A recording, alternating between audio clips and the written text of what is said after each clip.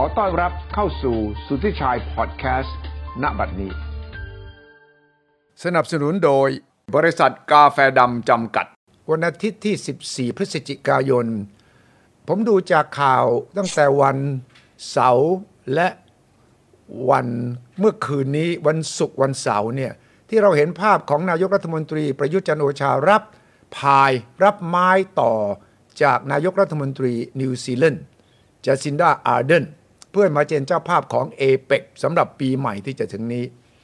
ขณะเดียวกันวันที่1 มกราคมที่จะถึงนี้เช่นกัน RCEP ซึ่งเป็นเขตการค้าเสรีที่ใหญ่อาเซียนบวกกับอีก5ประเทศจีนญี่ปุ่นเกาหลีใต้ออสเตรเลียนิวซีแลนด์ก็จะเริ่มมีผลบังคับใช้ซึ่งแปลว่าจะเป็นตลาดใหญ่อีกตลาดหนึ่งสำหรับการส่งออกและสำหรับเรื่องของการมีความสัมพันธ์ทางด้านการค้ากันและ CPTPP ซึ่งขณะนี้ไทยเราก็ยังค้างเติ่งอยู่ว่าจะตัดสินใจเดินหน้าไปอย่างไรหรือไม่ผมชวนดร.สมชาย ภกภาพวิวัฒน์ที่ติดตามเรื่องเหล่านี้มาเพื่อจะมาช่วยกันวิเคราะห์เพราะว่าผมเห็นว่าเรื่องนี้มีความสำคัญอย่างยิ่งต่ออนาคตเศรษฐกิจไทยโดยเฉพาะถ้าหลังโควิดแล้วเนี่ยถ้าเราไม่รู้จักใช้องค์กรกลไกระหว่างประเทศเรื่องการค้าการลงทุนซึ่งก็จะโยงไปถึงเรื่องการเมืองระหว่างประเทศและก็ภูมิภาคนี้ที่เรียกว่า geopolitics หรือว่าภูมิรัฐศาสตร์ผมเชื่อว่าดร.สมชายจะมาชี้ให้เราเห็นว่าความสำคัญของสิ่งเหล่านี้นั้นคนไทยจะมองข้ามไปไม่ได้สวัสดีครับดร.สมชายครับสวัสดีครับครับสวัสดีครับสวัสดีครับสวัสดีครับเห็นไหมว่าเป็นไม้พายส่งต่อนะนายกนิวซีแลนด์ส่งมาให้นายกไทยเนี่ยไม้พายนี่มันอันเล็กๆนะของนิวซีแลนด์ก็ใช้พายแคนูใช่ไหมแล้วมันจะมาขับเคลื่อนเรือลำใหญ่ของเอเปกได้ยังไงดร.สมชายดีมากครับผมคิดว่าการขับเคลื่อนเอเปกเนี่ยนะครับมันมี2เรื่องที่อธิบายถึงเรือนะครับมีเรือลำใหญ่แล้วก็มีเรือเล็กที่อยู่ในเรือลำใหญ่เรือลำใหญ่ก็คือว่าขณะนี้เอเปกอย่างที่คุณสุทธิชัยรู้นะครับพวกเราก็อยู่ในวงการตั้งมาตั้ง1989คงจำได้เพราะฉะนั้นกรอบแรกที่เขาทำนั้นอยู่คงจำได้นะครับที่เขาเรียกว่าปฏิญญาบก.วิสัยทัศน์บก.มันจบที่2020ครับเพราะฉะนั้นเรือลำใหญ่ที่กำลังคุยอยู่นี่เรากำลังอยู่ในช่วงของ2040แล้วที่เขาเรียกปฏิญญานะครับพุทธชายาที่ทำที่เมื่อปีที่แล้วนะครับที่มาเลเซียในกรอบนี้ซึ่งเราจะรับลูกมานะฮะมันก็จะมี4แนวทาง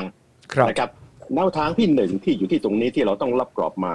ก็คือเรื่องของการค้าและการลงทุนซึ่งอันนี้ก็เป็นเรื่องที่ทุกประเทศเวลาจะกำหนดกรอบเล็กเนี่ยจะต้องอยู่ในกรอบนี้นะครับก็คือพูดง่ายเปิดเสรีอำนวยความสะดวกทางการค้าและอาจจะมีส่วนที่เกี่ยวข้องกับเรื่องของเขาเรียกว่า technical and economic cooperation กรอบที่2นะครับกรอบที่2เนี่ยจริงๆเกิดมาไม่นานนักนะครับก็คือเรื่องของนวัตกรรมกับ digitization ซึ่งใครที่รับกรอบมาจะเข้ามาอยู่ที่ตรงนี้แน่นอนกรอบที่3จะเป็นเรื่องที่เกี่ยวข้องกับเรื่องของการเติบโตอย่างยั่งยืนนะครับเขาแล้วก็ครอบคลุมคือ inclusive ยั่งยืน sustainable CKL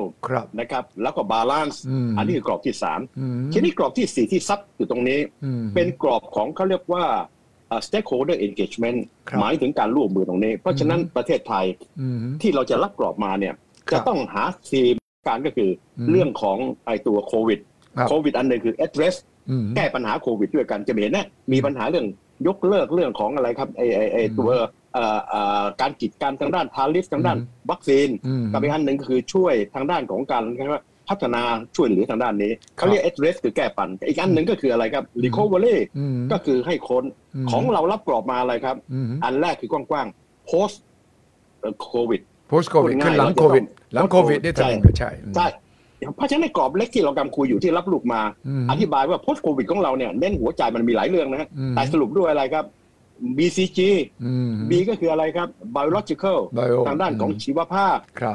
C circular ก็คือหมุนเวียนกับ G ก็คือ green ผลสรุปครับประเทศไทยเนี่ยครับจะรับกรอบใหญ่มาเนี่ยแล้วจะเวิร์กกันอีกทีเนี่ยถ้าจำไม่ผิดประมาณต้นเดือนหน้าเนี่ยประชุม informal SOM นะครับซีเนียเนี่ยจะมาประชุมกันถึงรายละเอียดที่เราจะจัดกันในปีหน้าในประเทศไทยครับครับดังนั้นเอเปกนี่ถึงแม้ว่าจะดูเป็นการร่วมมือกันหลวมๆเนี่ยแ แต่ว่าเราก็เห็นว่าเป็นเวทีที่สำคัญพอสมควรถ้าไทยเราเป็นเจ้าภาพจัดประชุมสุดยอดในพฤศจิกายนปีหน้าเนี่ยเราจะเห็นภาพของผู้นำโลกอย่างไบเดนสีจิ้นผิง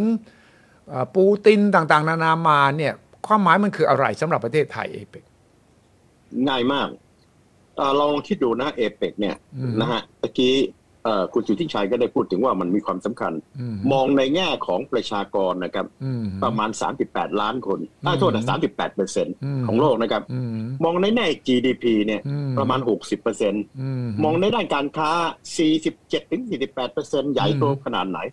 21ประเทศนะครับเราจะเห็นอยู่2ฝากมหาสมุทรแปซิฟิกเพราะฉะนั้นนี่เป็นเรื่องสำคัญเพราะฉะนั้นนี่จะถามว่าแล้วก็ที่สำคัญก็คือในการประชุมเอเปกเนี่ยนะครับมันจะมีหลายโฟรัมมากเลยเอเปกซัมมิตเอเปกในเรื่องของอะไรครับ CEO นะครับเอเปกในเรื่องของ ABAC ก็คือ Advisory แล้วก็อย่างแล้วแต่บางแห่งอย่างเช่นของนิวซีแลนด์จะมีเรื่องของอะไรครับ Apec for the Future สำหรับพวกที่เป็นยูทก็คือพวกหนุ่มๆสาวๆต่างๆเหล่านี้เพราะฉะนั้นในกรณีการประชุมต่างๆเหล่านี้โอ้โหไม่มีหลาย aspect แต่ว่าเป็นสิ่งหนึ่งที่ซึ่งเดี๋ยวเราจะโยงมาอยู่ตรงนี้เอเปกตั้งมานานแล้วแต่ถ้าพูดถึงความลึกนะมันยังไม่ลึกเพราะว่ามีความพยายามที่จะให้มันลึกตั้งแต่ถ้าคุณจำได้นะฮะผมจำได้ว่าตอนนั้นถ้าจำไม่ผิดที่ซีแอตเทิลทางด้านของประธานาธิบดีของอเมริกานะครับคลินตันบอกว่าเฮ้ยต้องเป็นคอมมูนิตี้คือต้องการเป็นประชาคมตลาดร่วมทีนี้มาเลเซียก็ส่งลูกน้องไปที่เป็นรัฐมนตรีต่างประเทศผู้หญิงที่โอ้โหปากกล้ามากเขาบอกโนนะครับที่จะเป็นคอมมูนิตี้คินตันก็เก่งนะเขาบอกคอมมูนิตี้ไม่ใช่ตัวใหญ่คือชื่อเฉพาะหมายถึงประชาคมแบบประชาคมเศรษฐกิจของEU ตลาดร่วมเขาบอกว่าเป็นตัว C ตัวเล็กพอ C ตัวเล็กคอมมูนิตี้แปลว่าร่วมมือกันอย่างเรียกว่าเป็นลักษณะอย่างใกล้ชิดแต่ว่า2 ปีต่อมาตอนนั้นคุณจำได้มีการตั้ง eminent person ตอนนั้นตั้งที่กรุงเทพนะ1994ก็ปฏิญญาบก.ไงนึกออกไหมฮะปฏิญญาบก.เขียนไว้กว้างๆเพราะว่ามันมี2 กลุ่มนึงต้องการรวมอย่างเข้มแข็งเป็นตลาดร่วมเช่นสิงคโปร์อเมริกากับอีกกลุ่มนึงตอนนั้นคือมหาเถรไม่ยอมต้องการรวมอย่างหลวมๆก็เลยเขียนว่า2020จะรวมกันอย่างแน่นแฟนแต่ตอนจบคือไม่แค่แน่นแฟนแต่มีตรงนี้ที่เราจะโยงมันตอนปี2014ถ้าจำไม่ผิดในการประชุมที่จีนตอนนั้นกำลังเสียท่าเพราะว่ามันมี CPTPP ที่มีอเมริกาอยู่ด้วยจีนก็เลยเสนอเป็นครั้งแรกเลยเฮ้ยต้องเป็นอะไรครับ Free Trade Area of the Pacific นะครับก็คือ FTAAP นึกออกไหมครับขนาดนี้ยังอยู่นะแต่มันเริ่มที่จะซาลงโอเคนะเพราะฉะนั้นพอเป็นแบบนี้จนถึงวันนี้เราจะเห็นด้วยว่าในแง่ของไอ้ตัวเอเปกเนี่ยแม้ว่าจะมีกรอบของตัวฟรีเทรดอยู่ในนั้นแต่ยังคุยกันเพราะนั้นยังไม่ได้ไปลึกซึ้งเท่ากับไอ้ตัวอื่นๆที่เรากำลังคุยกันเลยไม่ว่าจะเป็นเรื่องของอะไรครับ CPTPP ซึ่งลึกซึ้งกว่านะครับกับอีกตัวหนึ่งก็คือตัว RCEP เพราะฉะนั้นแต่ว่าในความกว้างครับ21ประเทศแต่ในความลึกนะฮะมันยังไม่ลึกเท่ากับไอ้2ประเด็นที่เราพูดถึงครับครับผมเห็นเอเปกนี่ทางไทยเราก็ตื่นเต้นพอสมควรนะครับมีการประชุมกันหลายรอบแล้วก็ท่านนายกประยุทธ์ก็คงถือว่าเป็นไฮไลท์ของรัฐบาลล่ะแล้วถ้ามองอย่างนี้การเมืองในประเทศนะดร.สมชายก็หมายความว่าพลเอกประยุทธ์จะอยู่อย่างน้อยถึงสิ้นปีหน้าเลยนะเพราะว่าท่านประกาศเอาไว้ว่าขอยินดีต้อนรับท่านมาประชุมผมจะต้อนรับท่านนะเวลาเราประชุมสุดยอดกับปีหน้าแสดงว่าท่านให้สัญญาณว่าท่านจะอยู่อย่างน้อยถึงสิ้นปีหน้าเลยนะก็เลยมันโยงกับการเมืองภายในโดยที่ผู้นำต่างชาติคงไม่ค่อยรู้ตัวเท่าไหร่นะอาจารย์สมชายใช่ครับแต่ว่าท่านก็คงจะมองไกลไปกว่านั้นอีกเพราะว่าลองวาดภาพดูนะรัฐธรรมนูญมันเลือกตั้งครบ4 ปีแต่ไอ้มาตรการที่มีสวน่ะมัน5 ปีเพราะฉะนั้น4 ปีเลือกใหม่ปั๊บท่านยังอยู่นะยังอยู่ยังเลือกได้อีกครั้งนึงสวยังเลือกนายกได้อีกครั้งนึงว่าเรื่องขึ้นมาโอเคท่านก็คงต้องการสาวเรื่องของเอเปกของเราเนี่ยคงอยู่ได้นานนะแต่ประเทศไทยก็พยายามชี้ว่าเทรนด์อันนี้สำคัญมากซึ่งอันนี้เป็นเทรนด์ที่เกี่ยวข้องกับเรื่องของเอเปกเรื่องของRCEPเรื่องของหนึ่งในนั้นคือเรื่องอะไรครับเรื่องของโลกร้อน เพราะฉะนั้นนึกออกไหมพอเรื่องของโลกร้อนอันนี้คือเรื่องที่หนึ่งที่จะโยงเรื่องที่สองที่โยงนั้นจะเกี่ยวข้องกับเรื่องของเขาเรียกว่าบาลานซ์นะครับซึ่งมันกว้างไปกว่าโลกร้อนเพราะมันเกี่ยวข้องกับเรื่องสิทธิสตรีเกี่ยวข้องกับอะไรตั้งเยอะแยะเพราะฉะนั้นในกรณีสิ่งที่เราจะจัดปีหน้าเนี่ยนะครับแล้วก็ปีนี้ร่วมด้วยก็จะโยงพวกนี้เข้าด้วยกันภายใต้คอนเซปต์ของ3ตัวที่ได้พูดถึง B C G ซึ่งใน3อันนี้จะโยงเรื่องของนวัตกรรมจะโยงเรื่องของอะไรครับเรื่องของ inclusive แล้วก็เรื่องของอะไรครับการแก้ไขปัญหาเรื่องสภาพแวดล้อมก็พูดง่ายเราพยายามที่จะเรียกว่าทำตามโลกเพราะอย่างวันนี้ที่เราดูข่าวที่ผมดูตอนเช้ามันก็ตกลงกันได้ระดับหนึ่งแล้วนะครับใช่ที่กลาสโกว์ใช่ไหมเขาจะเป็นกลาสโกว์ Declaration อะไรสักอย่างใช่ไหมครับใช่ครับก็ทำได้ระดับหนึ่งแต่ implement แล้วจะไปเป็นยังไงอีกเรื่องหนึ่งนะครับเพราะฉะนั้นในกรณีนี้พูดง่ายของเราก็คือพูดง่ายกำลังอยู่ในขณะเป็นตามเทรนด์เลยนะครับในเรื่องของ 3-4 เรื่องที่เกี่ยวข้องแล้วก็ใช้ชื่อย่อของเราเนี่ยโก้เลยครับ BCG โอเคครับเท่ากับว่าเราพยายามที่จะบอกให้เราทำตามโลกในลักษณะหนึ่งไม่ว่าบทบาทของโลกเราจะไม่มีแต่เราก็เป็น follower citizen follower ที่ดีในแง่ของส่วนนี้เพราะฉะนั้นในเรื่องนี้ก็จะคุยในเรื่องไทยในลักษณะนี้ครับครับแต่ขณะเดียวกัน RCEP เนี่ยซึ่งก็มีไทยเราด้วยอาเซียนด้วยนะครับจีนมีญี่ปุ่นเกาหลีใต้ออสเตรเลียนิวซีแลนด์เนี่ยเขาจะเริ่มบังคับใช้วันที่1นี้แล้วนะอินเดียขอถอยไปก่อนใช่ไหม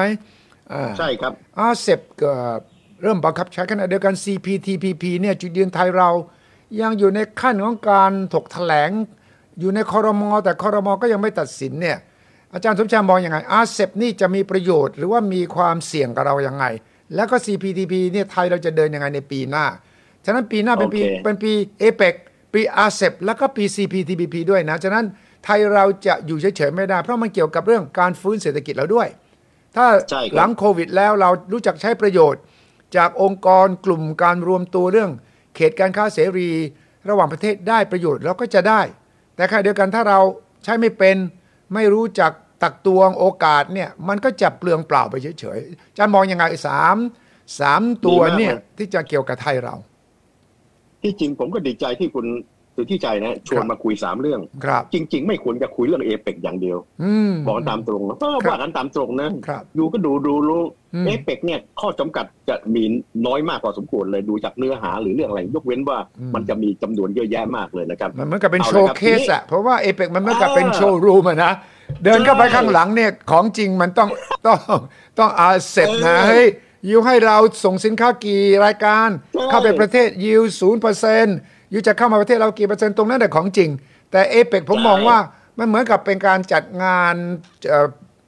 ตู้โชว์อะนะแต่ว่าไม่ของจริงจับต้องไม่ค่อยได้เท่าไหร่แต่RCEPนี่น่าจะจับต้องได้มากกว่าของจริงเนี่ยขนาดแม้กระทั่งอเมริกาเขาเสนอว่าเขาอยากเป็นเจ้าภาพRCEPหลังจากเรานะโอ้ปรากฏอะไรครับเขาในนั้นเขาบอกว่าเฮ้ยนะยังไม่แน่แล้วตอนหลังมันตอนมีวันคันทรีไม่เห็นด้วยประเทศไหนล่ะไม่ต้องทายเลยเอาไม่เอเปกใช่ไหมอเมริกาจะขอเป็นโฮสต์เพราะว่าไบเดนต้องชิงแย่งซีนมา exactly engagement แย่งซีนจากจีนบอกให้ไทยเสร็จนะอเมริกาขอเป็นเพราะว่าเอเปกนี่เขาไม่ได้เรียงตามลำดับอักษรนะเอเปกเนี่ยมันอยู่ที่ใครพร้อมตัวเสนอมาใช่ไหมแล้วต้องapprove กันหมดแต่อย่าลืมว่าในเอเปกมันมีไต้หวันด้วยนะใช่เลยแล้วอยู่อย่าลืมนะเอเปก21ประเทศนะจัดงานซัมมิตใน 5-6 ปีเนี่ยในอาเซียนนะโว้ยนึกออกไหมใช่เพราะว่าก่อนหน้านี้นะครับก่อนหน้านี้ก็จะมีตัวดานังของไอตัวเวียดนามแล้วก็2ปีที่แล้วมาเลเซียนี่ปีหน้าเนี่ยเราอาเซียนหมดแต่ไม่ได้ไบเดนไม่ยอมไบเดนบอกเฮ้ยเกมนี้นะก่อนที่จีนจะชิงความเป็นเจ้าภาพนะอเมริกาต้องเล่นก่อนเพราะฉะนั้นในกรณีนี้นะฮะเราจะเห็นทีนี้พูดถึงRCEPนี่ยิ่งใหญ่ขนาดไหนจะได้เปรียบเทียบ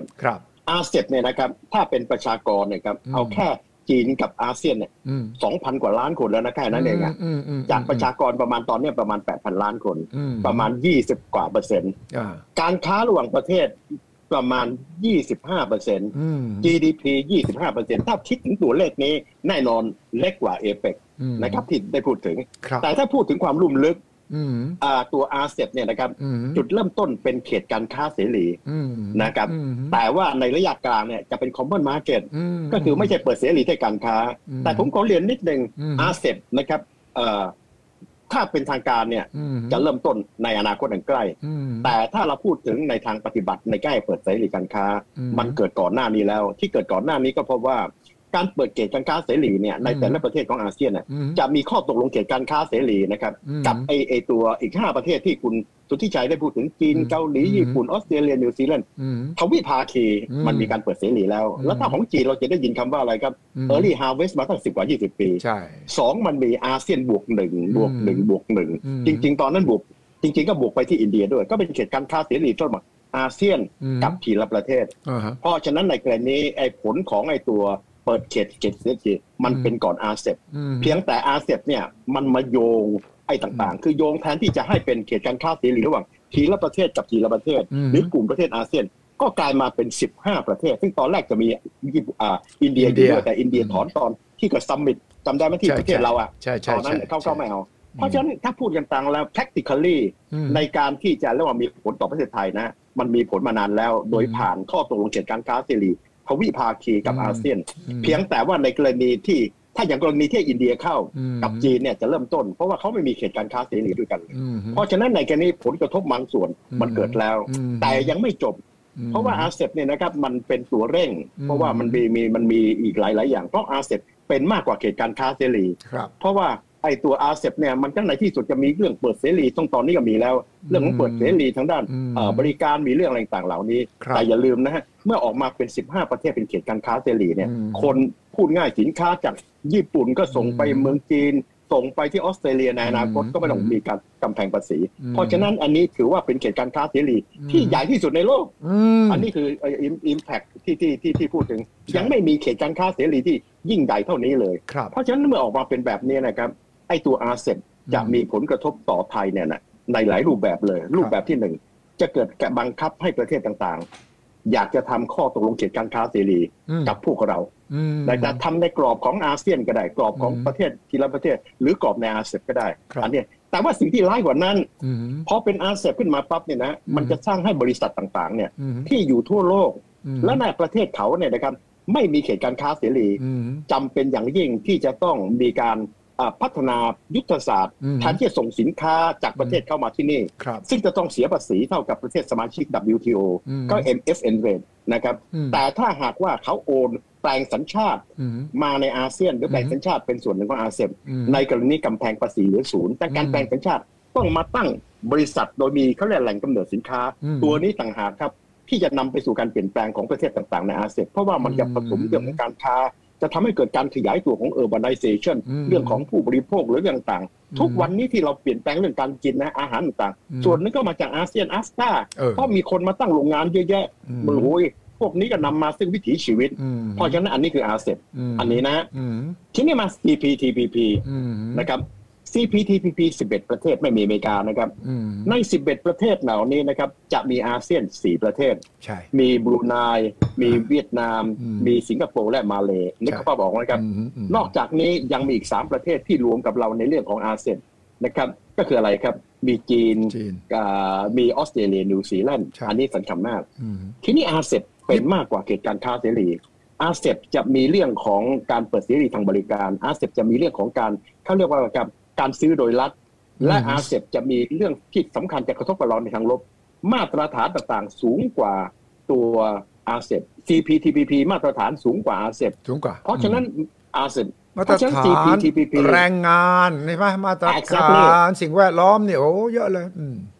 และมาตรฐาน human right สิทธิมนุษยชนด้วยใช่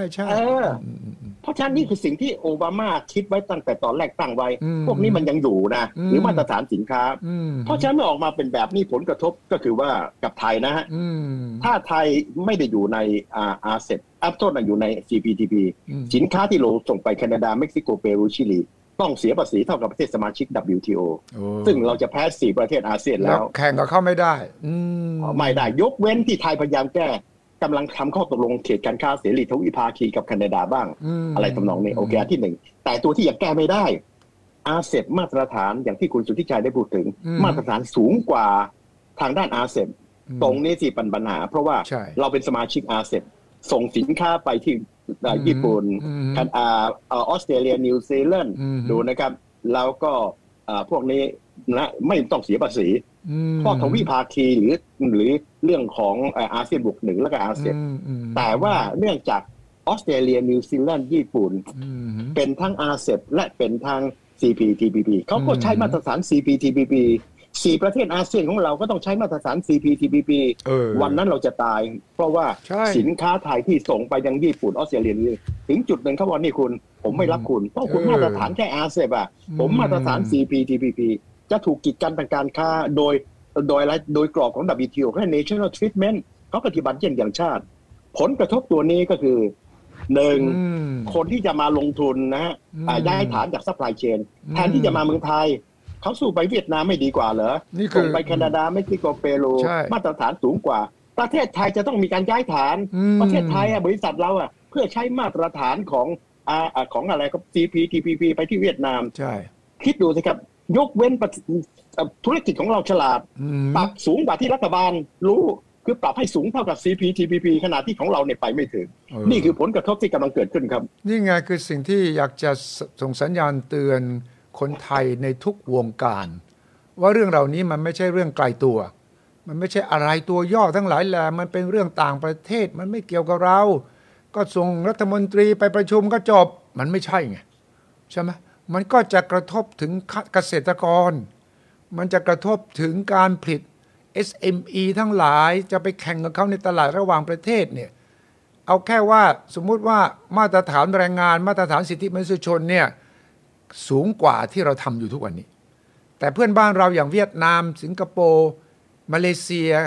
เขาทำได้แล้วเขาเข้าเหมือนกับเขาไปวิ่งแข่งในระดับแชมป์โลกของเรายังวิ่งอยู่แถวเอเชียนเกมเนี่ยนะคนอื่นเขาวิ่งโอลิมปิกแล้ววิ่งเอเชียนเกมส์วันดีคืนดีเราจะไปแข่งที่วิ่งโอลิมปิกเราวิ่งสู้เขาไม่ได้นี่คือปัญหาที่เราไม่ค่อยตระหนักกันผมถึงชวนดร.สมชายว่าเรื่องเหล่านี้เนี่ยเรื่องกฎเกณฑ์กติกาสากลเรื่องของภูมิรัฐศาสตร์เนี่ยเราคนไทยต้องให้ความสำคัญมากกว่านี้รัฐบาลเองสถาบันการศึกษาเองเอกชนเองเนี่ยจะต้องตั้งวงคุยเพื่อจะผลักดันนโยบายอาจารย์สมชายเชื่อไหมพรรคการเมืองทั้งหลายผมก็ไม่เคยเห็นมีพรรคไหนจริงจังเรื่องเหล่านี้นะเพราะอะไรอาจารย์ว่าทำไมพรรคการเมืองเขาไม่สนใจทั้งที่มันสำคัญมากต่อนโยบายที่เขาไปเสนออะไรต่ออะไรแม้กระทั่งเรื่องราคาข้าวนะเรื่องประกันรายได้ข้าวที่เราถกกันเนี่ยนะเรื่องโลกร้อนนะอาจารย์สมชายรู้ไหมเขาบอกว่าการเกษตรที่ปลูกข้าวเนี่ยส่งผลเรื่องคาร์บอนไดออกไซด์เนี่ยสูงกว่าพืชหลายตัวและถ้าเราไม่ปรับปรุงเรื่องมาตรฐานเรื่องของคาร์บอนในการทำนาของเรานะเราจะ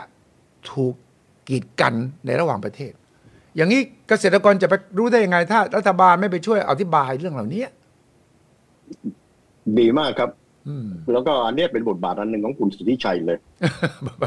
ที่พูดอันนี้เนี่ยผมขอเรียนอย่างนี้เลยว่าทำไงเกิดขึ้นทำไมนักการเมืองผมขอเรียนอย่างนี้เพราะจะได้โยงสิ่งที่คนกำลังไม่รู้เรื่องภูมิรัฐศาสตร์อันหนึ่งนะฮะก็คือว่ายกตัวอย่างนะครับที่ข้าวเราแย่จำได้ไหมสมัยก่อนเนี่ยข้าวเนี่ยเราอันดับ1อันดับ3คุณสุทธิชัยอยู่ในวงการตอนนั้นผมเป็นที่ปรึกษาท่านรัฐมนตรีสิทธิเวชจีราผมมาทางด้าน The Nation คุณทิชัยเชิญผมพูดด้วยซ้ำตอนนั้นผมพูด2เรื่อง1ในอนาคตเราจะเสียความสามารถในการแข่งขันกับเวียดนามในด้านการศึกษาในตอนนั้นผมพูดเลยเพราะว่าจะสมชายพูดตั้งแต่สมัยนั้นแล้วนะเรื่องเตือนเราเนี่ยใช่จำได้ไหมครับใช่จำได้ครับข้อ2ผมบอกว่าเราจะเสียความยิ่งใหญ่เรื่องข้าวนะครับเพราะว่ามันเห็นชัดตั้งแต่ตอนนั้นที่ผมไปข้าวนี่เต็มไปหมดทำไมเขาถึงเก่งคุณน่าง่ายมากเลยผมสังเกตดูนะฮะตอนประมาณ6 โมง 7 โมงที่โฮจิมินห์เนี่ยคนขี่จักรยานนะฮะไปเรียนหนังสือกันเป็นหมื่นคนและคนประเภทนี้มันเรียนเพื่อรู้และเป็นคนที่โอ้โหชนะจีนชนะฝรั่งเศสชนะ และชนะด้วยการขุดรูใช่คุณครับน่ากลัวจริงๆเลยและวันนี้เราก็เห็นภาพแล้วแต่สิ่งที่คุณสุทธิชัยพูดตะกี้นี้น่าสนใจมากนะครับว่าทำไมนักการเมืองถึงเป็นแบบนี้แล้วก็เนี่ยมีสิ่งหนึ่งที่ก่อนจะพูดถึงนักการเมืองสิ่งที่สำคัญที่สุดก็คือว่าไอ้ที่เราไม่เข้า CPTPP ส่วนหนึ่งเพราะเราตอนแรกเขาเลือก TPP นะฮะก็มีคนค้านกันเยอะเฮ้ยเรื่องของปาเทนเรื่องของสิทธิทางปัญญาเราเข้าไปแล้วเราจะมีปัญหานี่แหละครับกลายเป็นผลลัพธ์กับเราเลยเพราะพอทันทีเราไม่เข้าไปปั๊บเนี่ยนะครับก็ปรากฏว่าอะไรครับเราก็กลัวว่าเฮ้ยเราจะถูกแย่งเรื่องต่างๆแต่พอเป็นแบบนี้ปั๊บเวียดนามเขาฉลาดเขาสามารถที่จะเข้าไปแล้วปรับเรื่องของพันธุ์ข้าวเขาปรับอะไรต่างๆเหล่านี้ให้กลายมาเป็นสิทธิของเขาของเราเนี่ยตอนนี้แพ้เขาเพราะอะไรครับส่งออกปีนี้เราแย่แพ้เวียดนามเพราะว่าเวียดนามเนี่ยเขาปรับเรื่องของพันธุ์ข้าวปรับเข้ามาดีของเราตอนนี้พยายามจะมีการปรับประมาณถ้าจำไม่ผิดประมาณ12หรือ20พันธุ์ข้าวแต่ยังไม่มีตัวซิกเนเจอร์เลยนะไม่มีเพราะฉะนั้นถ้าหากว่าเราเนี่ยนะครับเข้าไปแล้วต้องแข่งขันในด้านนี้จะปรับให้ชาวไร่ชาวนาพวกเราเนี่ยจำเป็นต้องปรับเรื่องก็จดลิขสิทธิ์พวกนี้ด้วยนี่คือผลลัพธ์ที่เราพ่ายแพ้เขาในส่วนนี้แต่เวียดนามมันเก่งเขาปรับให้มาตรฐานสูงขึ้นเลยเขายกตัวนักการเมืองนักการเมืองเราง่ายมากอย่าลืมว่าพรรคการเมืองเรานะมันไม่ใช่ประกอบด้วยบุคคลที่มีอุดมการณ์เลยแต่ว่ามันเป็นผลประโยชน์นักการเมืองไทยจะมองเรื่องผลประโยชน์กับข้อ2มองเรื่องช็อตเทอมอันนี้2ข้อแล้วนะครับสั้นอย่างเดียวพอมองเรื่องช็อตเทอมปั๊บอะไรก็ตามที่ช็อตเทอมนะครับไม่ดีแต่ว่าลองเทอมดีพวกนี้ต่อให้รู้แต่มีจำนวนเยอะแต่ต้องมีบางคนรู้แต่จำนวนเยอะผมเข้าใจว่าเขาไม่ได้รู้เรื่องทางด้านต่างประเทศดูเรื่องข่าวทางด้านสื่อมวลชนของเรากันแล้วกันจะเป็นเรื่องของภายในทั้งหมดเพราะฉะนั้นเมื่อออกมาเป็นแบบนี้เรื่องของต่างประเทศแล้วเรื่องที่มันดูไกลตัวมากมันนึกว่าไกลตัวจริงๆผลลัพธ์ก็คืออะไรครับยกตัวอย่างง่ายๆเป็นรูปธรรมเลยเห็นไหมครับตอนที่มีการเสนอถ้าผมจำไม่ผิดเมื่อประมาณปีกว่าเนี่ยกระทรวงกระทรวงพาณิชย์คุณครับกระทรวงเสนอมาเองนะว่าเราน่าจะเข้า CPTPP ไม่ก็ออกไว้ครับเพราะว่าเขาให้ทางจุฬาหรือที่ไหนไม่ทราบทำออกมาแล้วผลลัพธ์ในระยะยาวเนี่ยจะดีนะส่งออกนะแต่ปรากฏว่าทางด้านนักการเมืองเข้าไปปั๊บไม่เอาเลยนะครับไม่เอาเลยไม่เอากลัวเสียคะแนนกลัวการต่อต้านตัวเสียคะแนนเกิดการต่อต้านเกิดการต่างๆเรื่องนี้นะพวกเราก็ติดตามเรื่อง TPP ก็เป็นแบบนี้มาโดยตลอดเลยเพราะฉะนั้นในกรณีก็คือเขามองระยะสั้นและก็ไม่ได้มองระยะยาวผลกระทบของเราเนี่ยกระทบกับเราอย่างมหาศาลเลยจนถึงทุกวันนี้เพราะเรามองสั้นไปมองยาวที่เจอปัญหากับสุดท้ายเรามองง่ายๆอย่างที่คุณสุทธิชัยแม้กระทั่งในวงการด้านนักวิชาการเรื่อง geopolitics น้อยมากเราจะมองในลักษณะเป็นจุดๆเช่นพูดเรื่องจีนคนนี้พูดเรื่องจีนคนนี้พูดเรื่องอเมริกาคนนี้แต่ถ้าไปพูดเรื่องขององค์รวมเขาไม่ได้ว่าไอ้นี่มันมั่วอะไรว่าพูดได้แต่จริงๆแล้วมันคือสิ่งที่คุณสุทธิชัยกำลังทำอยู่เนี่ยก็คืออะไรครับมันคือหมากรุกทางการเมืองไงพอมีเรื่องเกี่ยวกับตะวันออกกลางคุณก็ต้องเข้าไปเกี่ยวข้องด้วยอ่ะใช่ไหมครับเรื่องของไอ้ข้อตกลงเรื่องของคอปก็ต้องมาเกี่ยวข้องเขาไม่เข้าใจผิดเพราะฉะนั้นประเทศไทยก็จะมีคณะรัฐศาสตร์ก็ไม่เกี่ยวเศรษฐศาสตร์ไอ้พวกศิลปศาสตร์ก็นึกว่าวิเคราะห์เรื่องการเมืองเนี่ยเหมือนแต่เศรษฐศาสตร์มันไม่ใช่เพราะฉะนั้นในกรณีก็เป็นเหตุผลอันหนึ่งที่ผมคิดว่าระบบการศึกษานะครับส่วนหนึ่งกับอีกอันหนึ่งก็คือระบบทางด้านของสื่อต่างๆเหล่านี้มันยังอยู่ในลักษณะที่มองใกล้ๆแล้วมองสั้นๆมันคนสนใจและง่ายกว่าแล้วฟังง่ายกว่าตั้งเยอะอันนี้ก็เป็นเหตุผลอันหนึ่งที่ทำให้ไอ้เรื่องของภูมิศาสตร์ซึ่งเป็นเรื่องที่ซับซ้อนมากกว่าเก่าเยอะมากเลยในสมัยนี้ยิ่งทำให้มีความรู้สึกอันนี้ก็เป็นลักษณะเพราะสื่อมันน้อยมหาวิทยาลัยก็เริ่มมีปัญหาเพราะตอนนี้แล้วมหาวิทยาลัยสังเกตดูสมัยนี้ไม่ค่อยมีการประชุมสัมมนาเรื่องที่เกี่ยวข้องกับภูมิศาสตร์น้อยลงไปมากเลยคือ think tank ทั้งหลายซึ่งสมัยก่อนคนทำสื่อเนี่ยผมก็พยายามจัดเป็นเวทีนะครับพยายามเชิญทุกๆฝ่ายมานักวิชาการบ้างกระทรวงต่างประเทศมาบ้างแล้วก็นักคิดนักเขียนแล้วก็แขกเวลาใครมาเยือนเรานะจากต่างประเทศเราก็ใช่ไหมเราก็เชิญเข้ามาบอกอยู่มาพูดหน่อยแล้วเราจะให้นักวิชาการมาซักอยู่ต่างๆถ้ามาจากจีนก็มาอเมริกาก็มาจากญี่ปุ่นแล้วก็เชิญเดี๋ยวนี้ไม่ค่อยมีเวทีอย่างนี้เลยนะอาจารย์ทั้งที่ความจริงเนี่ยมันสลับซับซ้อนขึ้นแล้วมันมีผลกระทบต่อไทยเรามากขึ้นอย่างมหาศาลเลยใช่เลยและสิ่งที่คนเข้าใจผิดคือโลกมันเปลี่ยนนะฮะมันอินเตอร์ดิสซิปลินมาตั้งนานแล้วแต่ของเรายังอยู่ลักษณะยกตัวอย่างเป็นรูปธรรมเลยเพราะผมก็อยู่ในวงการอย่างเงี้ยสมมติยกตัวอย่างนะฮะคุณเรียนทางเศรษฐศาสตร์ ด้วยความเคารพเลยถ้าคุณเรียนทางเศรษฐศาสตร์นะครับหรือไม่ได้จับทางเรื่องของการรวมกลุ่มคุณครับไม่ใช่ว่าอยู่ดีๆจะมาพูดเรื่องอาเซียนได้ลึกซึ้งเนี่ยมันไม่มีทางเลยลำบากมากอันนี้เป็นตัวอย่างนะแต่ขนาดเดียวกันนะฮะหรือคุณรัฐศาสตร์สมมติว่าคุณนะฮะใครต่อใครคิดว่าพอพูดเรื่องรัฐศาสตร์จะพูดเรื่องการเมืองการปกครองไม่ใช่เลยถ้าคุณไม่ได้จับเรื่องของการเมืองการปกครองนะครับมาพูดเรื่องรัฐธรรมนูญมันไม่ลึกซึ้งนะแต่คุณไม่รู้นึกว่าเฮ้ยรัฐศาสตร์นี่ใช่เลยเพราะฉะนั้นแต่ละคนก็จะทำเหมือนกับอะไรครับนักการเมืองทั่วไปก็คือมาจับเรื่องของโครงสร้างเรื่องของรัฐธรรมนูญโอ้รู้เดี๋ยวนี้รู้กันไปหมดแต่ว่ามันไม่ลึกซึ้งหรือถ้าคุณเรียนต่อให้คุณเรียนรัฐศาสตร์สอนทางด้านการเมืองการปกครองแต่พอจับเรื่องการต่างประเทศมันอีกมิติหนึ่งนะฮะยกเว้นว่าคนนั้นจะมีการข้ามมิติเพราะฉะนั้นเนี่ยจุดนี้เองมันก็เลยกลายมาเป็นปัญหาว่าไอ้ภูมิรัฐศาสตร์มันเป็นเรื่องขององค์รวมที่มันเกี่ยวข้องกันเยอะแยะมากเพราะฉะนั้นในกรณีนี้มันก็เลยทำให้ทุกวันเนี่ยพอโลกมันเป็นแบบนี้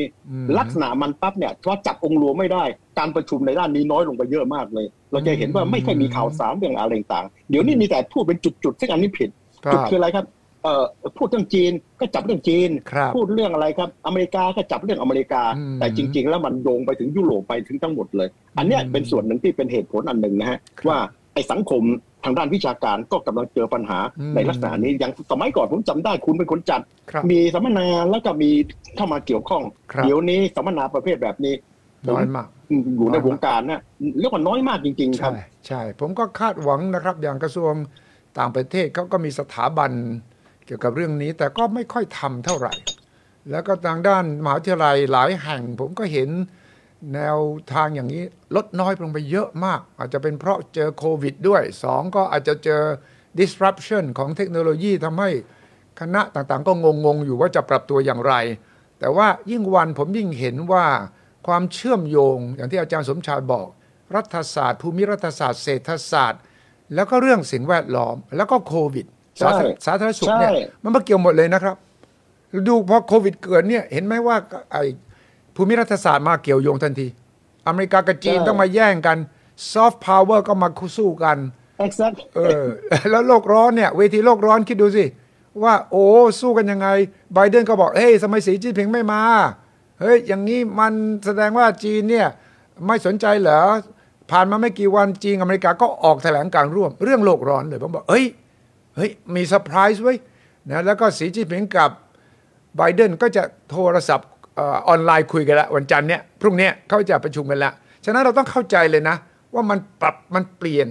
แล้วถ้าไทยเราเนี่ยไม่ทันกับมหาอำนาจ2ประเทศนี้เล่นเกมอะไรกันอยู่เนี่ยนะเราตายลูกเดียวครับอาจารย์สมชายเช่นดีมาก CPTPP เนี่ยนะ CPTPP มันก็กลายเป็นเวทีของอเมริกาจีนไต้หวันเลยใช่ไหมใช่ไต้หวันกับจีนสมัครเข้าไปแล้วใช่ไหมอเมริกาจะกลับมาหรือเปล่าใช่ไหมแล้วมีญี่ปุ่นซึ่งรู้สึกเป็นตอนนี้เป็นผู้มีบารมีที่สุดใน CPTPP เพราะเหลืออยู่ใช่ไหมญี่ปุ่นไทยเราเอายังไงเราจะมาเถียงกันทะเลาะกันอยู่ในประเทศอยู่วงนี้แหละไม่กี่วงนี่นะแต่เราลืมไปว่าไอ้ภาพใหญ่เนี่ย